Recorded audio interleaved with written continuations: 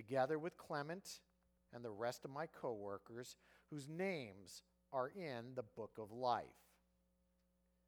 Rejoice in the Lord always. Again, I will say, rejoice. Let your gentleness be known to everyone. The Lord is near. Do not worry about anything, but in everything, by prayer and supplication with thanksgiving, let your requests be made known to God. And the peace of God, which surpasses all understanding, will guard your hearts and your minds in Christ Jesus. Finally, beloved, whatever is true, whatever is honorable, whatever is just, whatever is pure, whatever is pleasing, whatever is commendable, if there's any excellence, and if there is anything worthy of praise, think about these things. Keep on doing the things you have learned and received and heard and seen in me, and the God of peace will be with you. Friends, this is the word of the Lord. Thanks be to God. And let us pray. Lord God, we do ask that now in this time, in this place, your word would go forth boldly, that the gospel would be clear, that the joy we have in salvation would be renewed. Lord, may the words of my mouth, the meditations of all of our hearts be acceptable in your sight, because you, O God, are our rock and our Redeemer. Amen. Rejoice, the Lord is near. Doesn't always feel like the Lord's near. Doesn't always look like it. Doesn't always sound like it, nor do we always act like it. But in prison, Paul wrote, "The Lord is near." In a pandemic, in a cultural divide, in a post-election United States, we read, "The Lord is near." I mean, did Paul really mean that? As we've talked about, the letter to Philippians was really a pep talk for a congregation. And in this part of the letter, Paul was returning to his expectations for the Philippians. He urged them to unity. Specifically, he urged two women, Euodia and Syntyche, names that we still have popular today. He urged those two women to be of the same mind in the Lord. And this is an echo of that whole exhortation that we read from chapter 2, in which Paul had written, "If then there is any encouragement in Christ, any consolation from love, any sharing in the Spirit, any compassion and sympathy, make my joy complete. Be of the same mind, having the same love, being in full accord and of one mind. Do nothing from selfish ambition or conceit, but in humility regard others better than yourselves. Look, each of you, not to your own interests, but to the interests of others. Let the same mind be in you that was in Christ Jesus." And that's followed by that great Christ hymn. Paul knew church people. We don't know anything more about these two women, nor do we know what was the disagreement.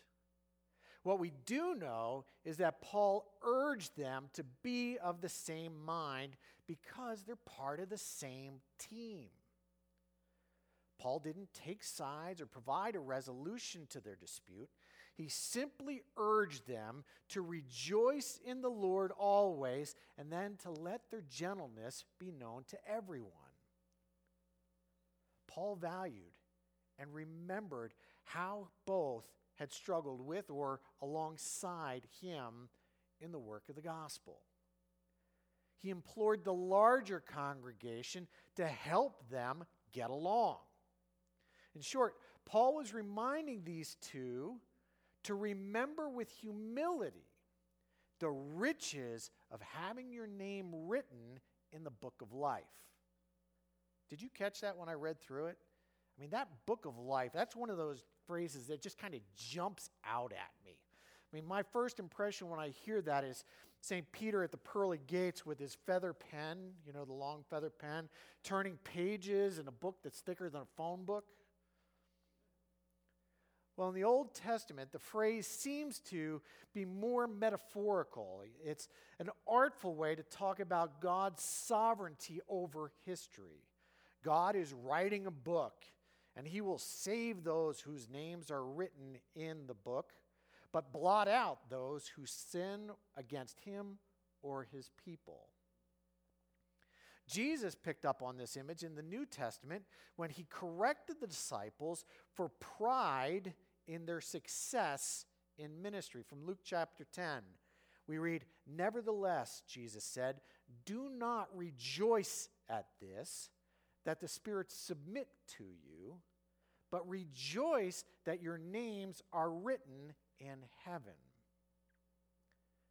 And then in Revelation 21:20, the description of heaven is, "Nothing unclean will enter it, nor anyone who practices abomination or falsehood, but only those who are written in the Lamb's book of life." So Paul seems to be using this book of life as a shorthand code to remind these two women that earthly disputes pale and need to pale in comparison with the joy, the salvation, and eternal life. Hold fast. Hold fast to what is important. Release whatever's not important. Unite in the gospel. Don't divide for anything less. It's what leads him to the next paragraph, these paragraphs of incredible wisdom for Christian disciples.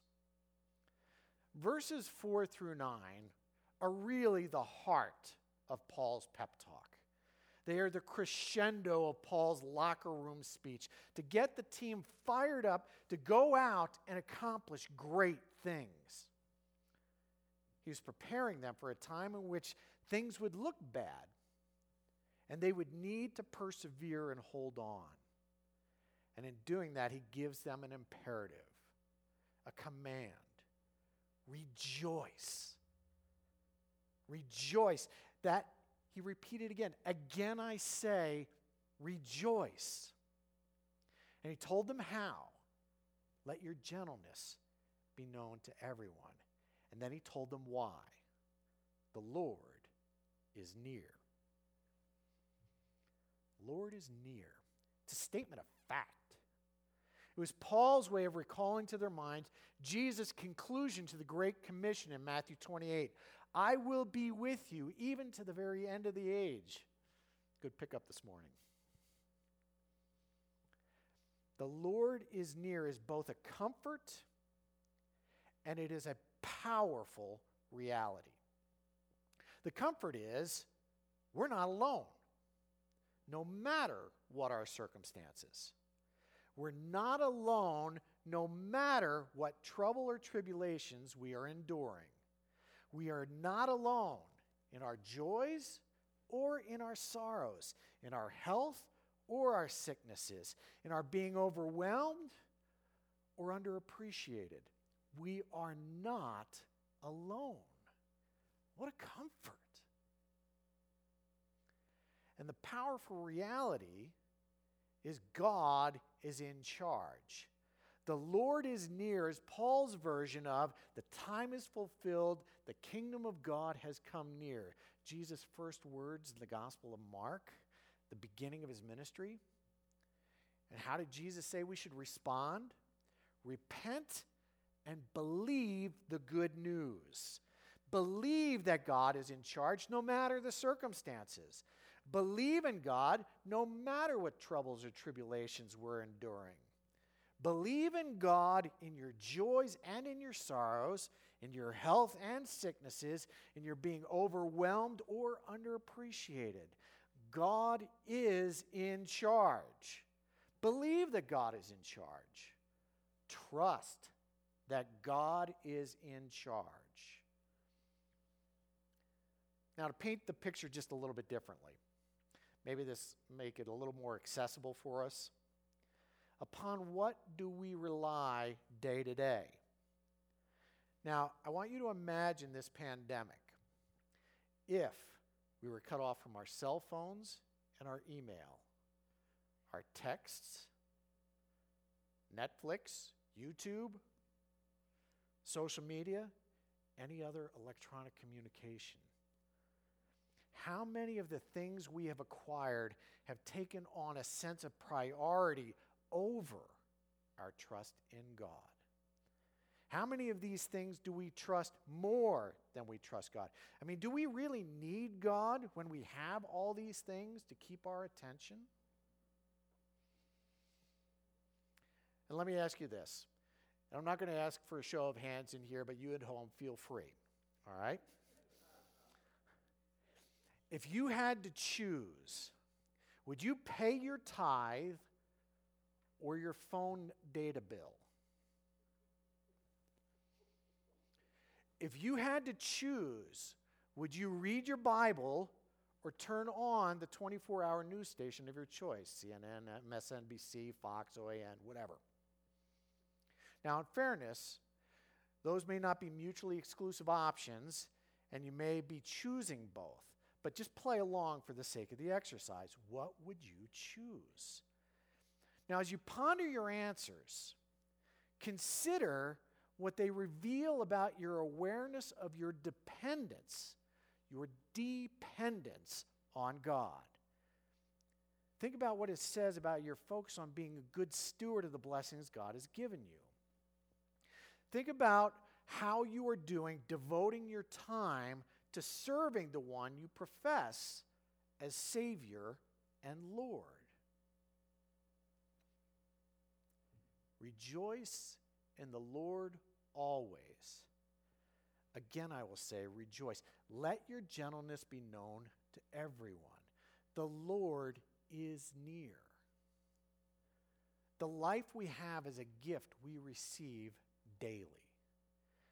And if we open our eyes, if we look with eyes to see, we can see how the Lord really is near. Are you looking? Can you see?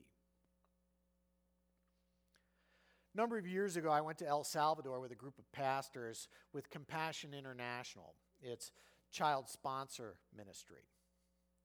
And as part of the trip, we went to worship on a Sunday at a Project Compassion church in San Salvador. It was wonderful. I mean, it was amazing. It's a 2-hour service, which some of you may feel like right now. But it was a 2-hour service, but it went so fast because I was sitting next to Maria Jose and her family. Maria Jose was the 6-year-old girl that our family sponsored, so I got to meet our sponsor child. And it was such a marvelous connection. I mean, she was every bit the 6-year-old you would hope. She laughed, she played, she fidgeted through the entire service, right? Well, as I mentioned, the church was in San Salvador, which was among the most dangerous parts of El Salvador because it marked the border of gang territory between MS and MS-13 gangs. And this was Maria Jose's world. Economic poverty, for sure, but the greater reality was the social poverty, the prevalence of violence. We heard about the violence everywhere we went. Families were afraid to turn in for the night. Any family with a boy was afraid to turn in for the night because they didn't know when the gangs were going to come to take their son away. In a different congregation, we met a young mother who was widowed when she was pregnant. Her husband had been murdered in a case of mistaken identity. The gangs had intended to kill someone else. Well, when we met her, her child was about 2 years old, and this all-white American group of pastors began to hear her story, and we exchanged those glances with each other that just say, can you even imagine? And And yet, she rejoiced in God for the blessing of her son, for the blessing of the community of the church, and for the opportunity and hope she saw because I know the love of Christ. How? How could she rejoice and not be bitter?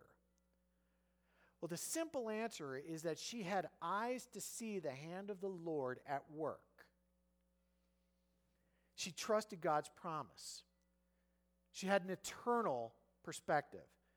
The horror of her husband's unfair, unjust, awful death, it hurt. It wasn't that it didn't matter. I mean, it mattered, and she had tears telling the story, but she also manifested that peace that passes all understanding and the confidence in her Lord that nothing, not even death, could separate her from the love of God in Christ Jesus. She repeated what we heard from the pastor of that church, that even though the gangs surround them, it is territory the gangs do not own. It's territory owned by the kingdom of heaven. The Lord is near. The Lord is near. The promise that the Lord is near was not empty rhetoric. It was reality. It was their expectation. It was something in which the people put their trust. It was the assurance of things hoped for, the conviction of things not seen. That is, not seen unless you have eyes of faith to see it. And then Paul wrote, don't worry about anything, but in everything, by prayer and supplication with thanksgiving, let your requests be made known to God. Now, one of the most striking memories from that trip to El Salvador was the contrast between the environment and the churches we visited.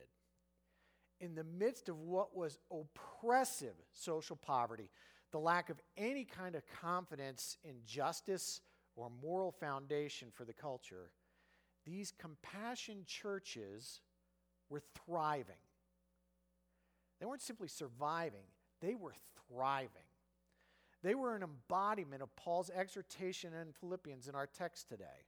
One pastor's wife said it this way, where there's light, there also is always darkness. And where there's darkness, light has an opportunity to shine brightest. People we met in El Salvador prayed with expectation, and their prayers were big. And their prayers were urgent, but their devotion was patient. Then, as now, El Salvador was in the grips of gang activity and control, to the point that it was fairly well understood that the gangs exercise more authority than does the government. So what do urgent devotional prayers look like? Well, one of the pastors we met spent 5 years discipling Norman, who was a leader in the MS gang. Slowly, the pastor gained his trust. Slowly, the pastor gained his respect by being present, by being persistent. And slowly, Norman learned of the love of Christ. And after 5 years, Norman, who told us this story, and told us that he had ordered or been personally involved in more than 20 murders, Norman received Jesus Christ as his Savior and Lord. And he now works at the Project Compassion Program Church in San Salvador. We heard his testimony, and it was incredible. But in the group with us were several other active gang members who had just been released from prison who were listening to him.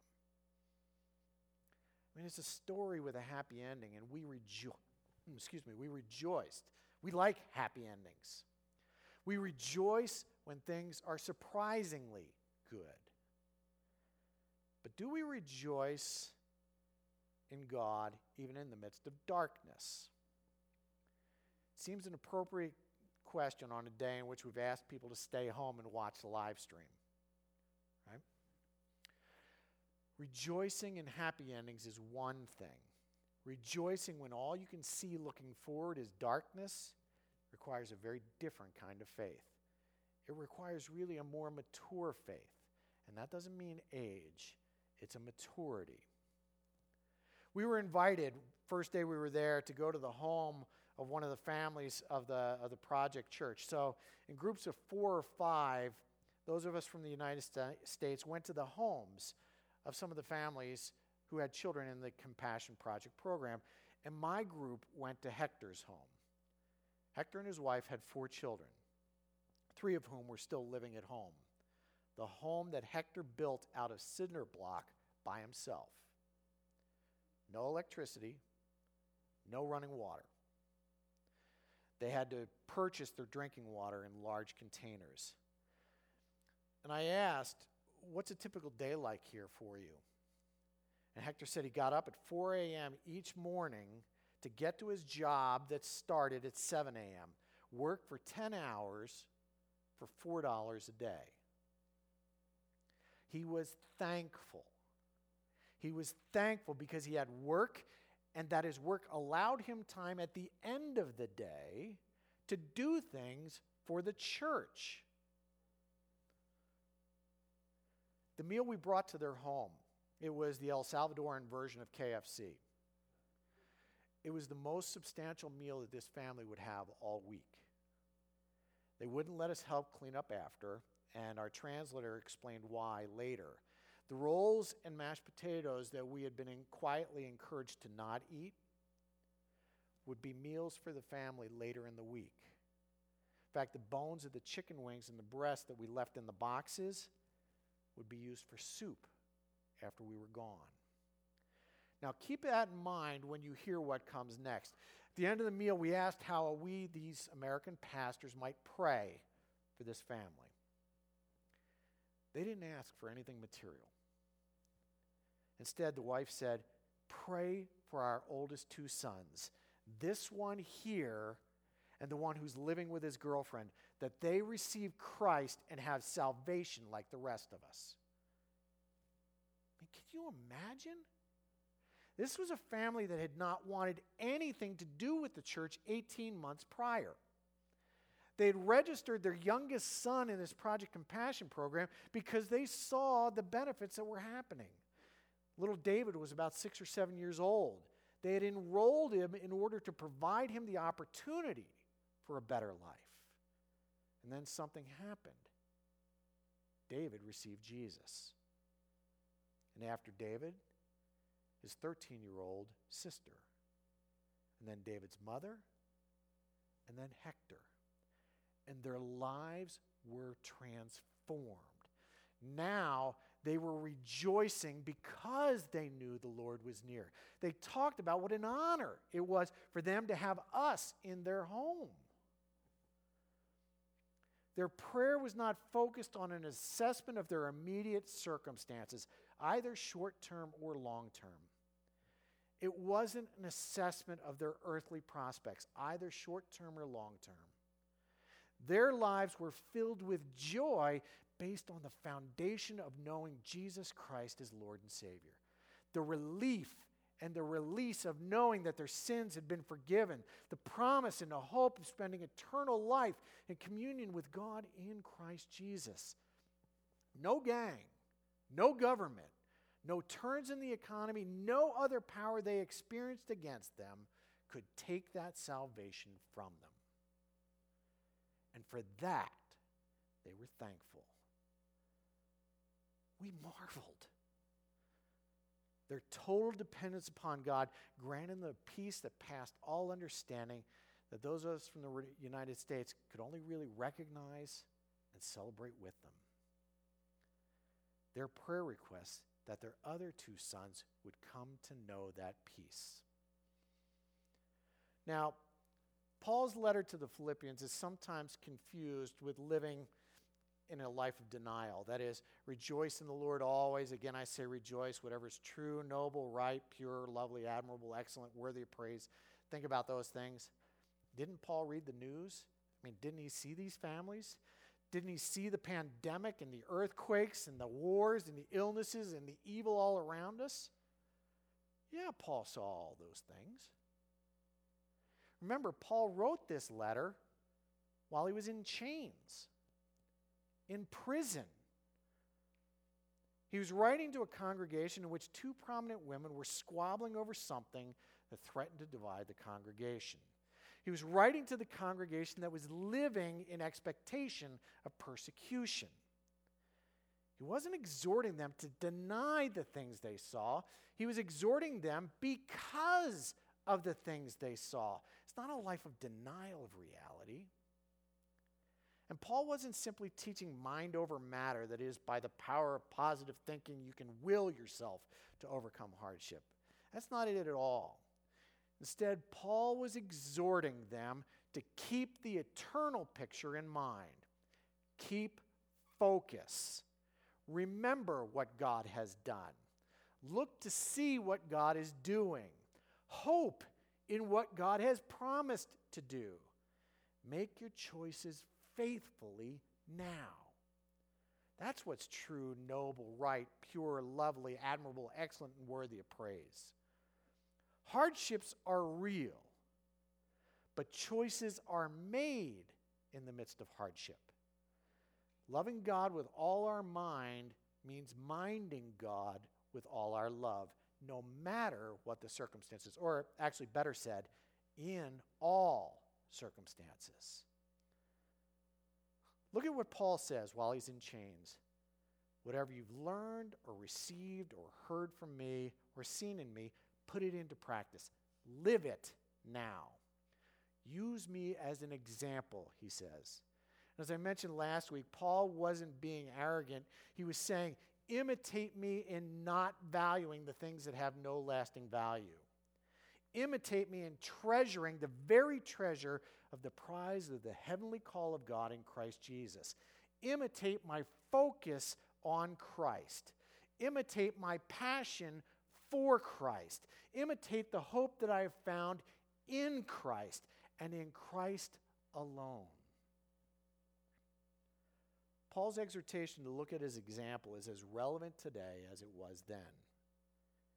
His example isn't one that we would see celebrated in most of our media today because, let's face it, he was a prisoner for Christ. Not exactly the poster boy for success in our culture. Yet he was a success and is an example for us because his vision was larger than the cultural success and circumstances. He was seeking to know Christ and be fully known by Christ.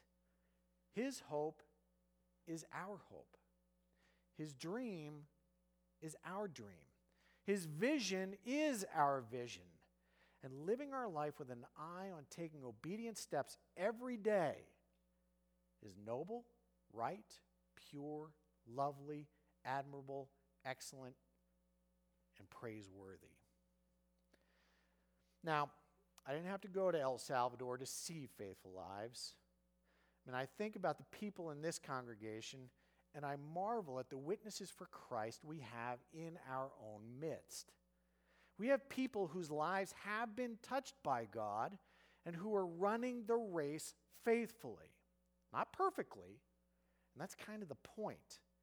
That God's grace has met and made a difference in the lives of believers who have stumbled and fallen. We are a congregation filled with people who have stories of how God has redeemed failure, has forgiven sins, and met us in our darkest times. So, let me put on my coach's hat one more Sunday. Translate Paul for First Presbyterian Church. Let's go. Let's go. And remember, our mission isn't a solo endeavor, it's a collective effort. We need everyone to help. We have to be united. We have to nurture one another, exhort one another, reach out into the community, one person at a time and one family at a time. We've got to share the gospel, one conversation at a time. God's put you in this place for the purpose of using you for his glory. So, rejoice in the Lord always. And again, I'll say, rejoice. Let your gentleness be known to everyone. The Lord is near. The Lord is near. Amen. And let us pray.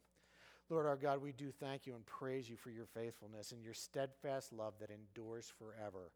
Oh Lord, fill us with that peace that passes all understanding, and let us put our hope and trust in you, knowing that you are near.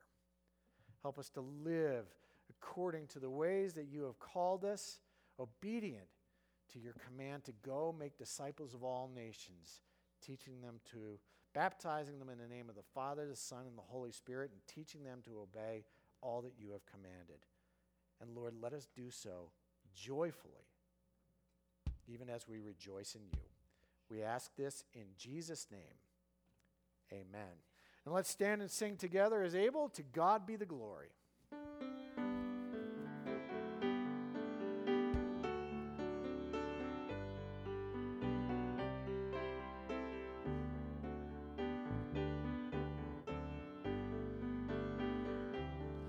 To God be the glory, great things he has done. So loved he the world that he gave us his Son, who yielded his life undone and for sin, and opened the life gate that all may go in. Praise the Lord. Lord, let the earth hear his voice. Praise the Lord, let the people rejoice. Oh, come to the Father, to Jesus the Son, and give him the glory, great things he has done. Oh, redemption, the purchase of God, to every believer, the promise of God, the vilest offender who truly believes that movement from Jesus upon and receives. Praise the Lord, praise the Lord. Let the earth hear his voice. Praise the Lord, let the people rejoice. Oh, come to the Father, to Jesus the Son, and give him the glory, good things he has done.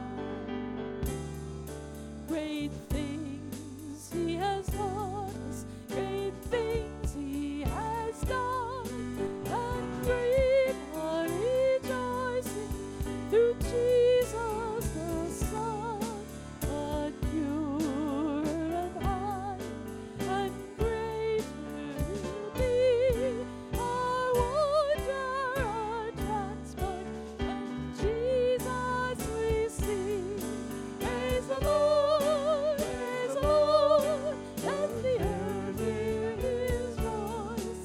Praise the Lord, let the people rejoice. Oh, come to the Father, through Jesus the Son, and give him the glory, great things he hath done. Well, I know what I'm going to be singing the rest of the day. Friends, we do have such an amazing God who has promised that he will be with us forever, wherever we go, even to the very end of the age. So friends, go out with that confidence and tell someone. And may the grace of our Lord Jesus Christ, the love of God the Father, the fellowship of the Holy Spirit rest, remain, and abide with you all, now and forevermore. Amen.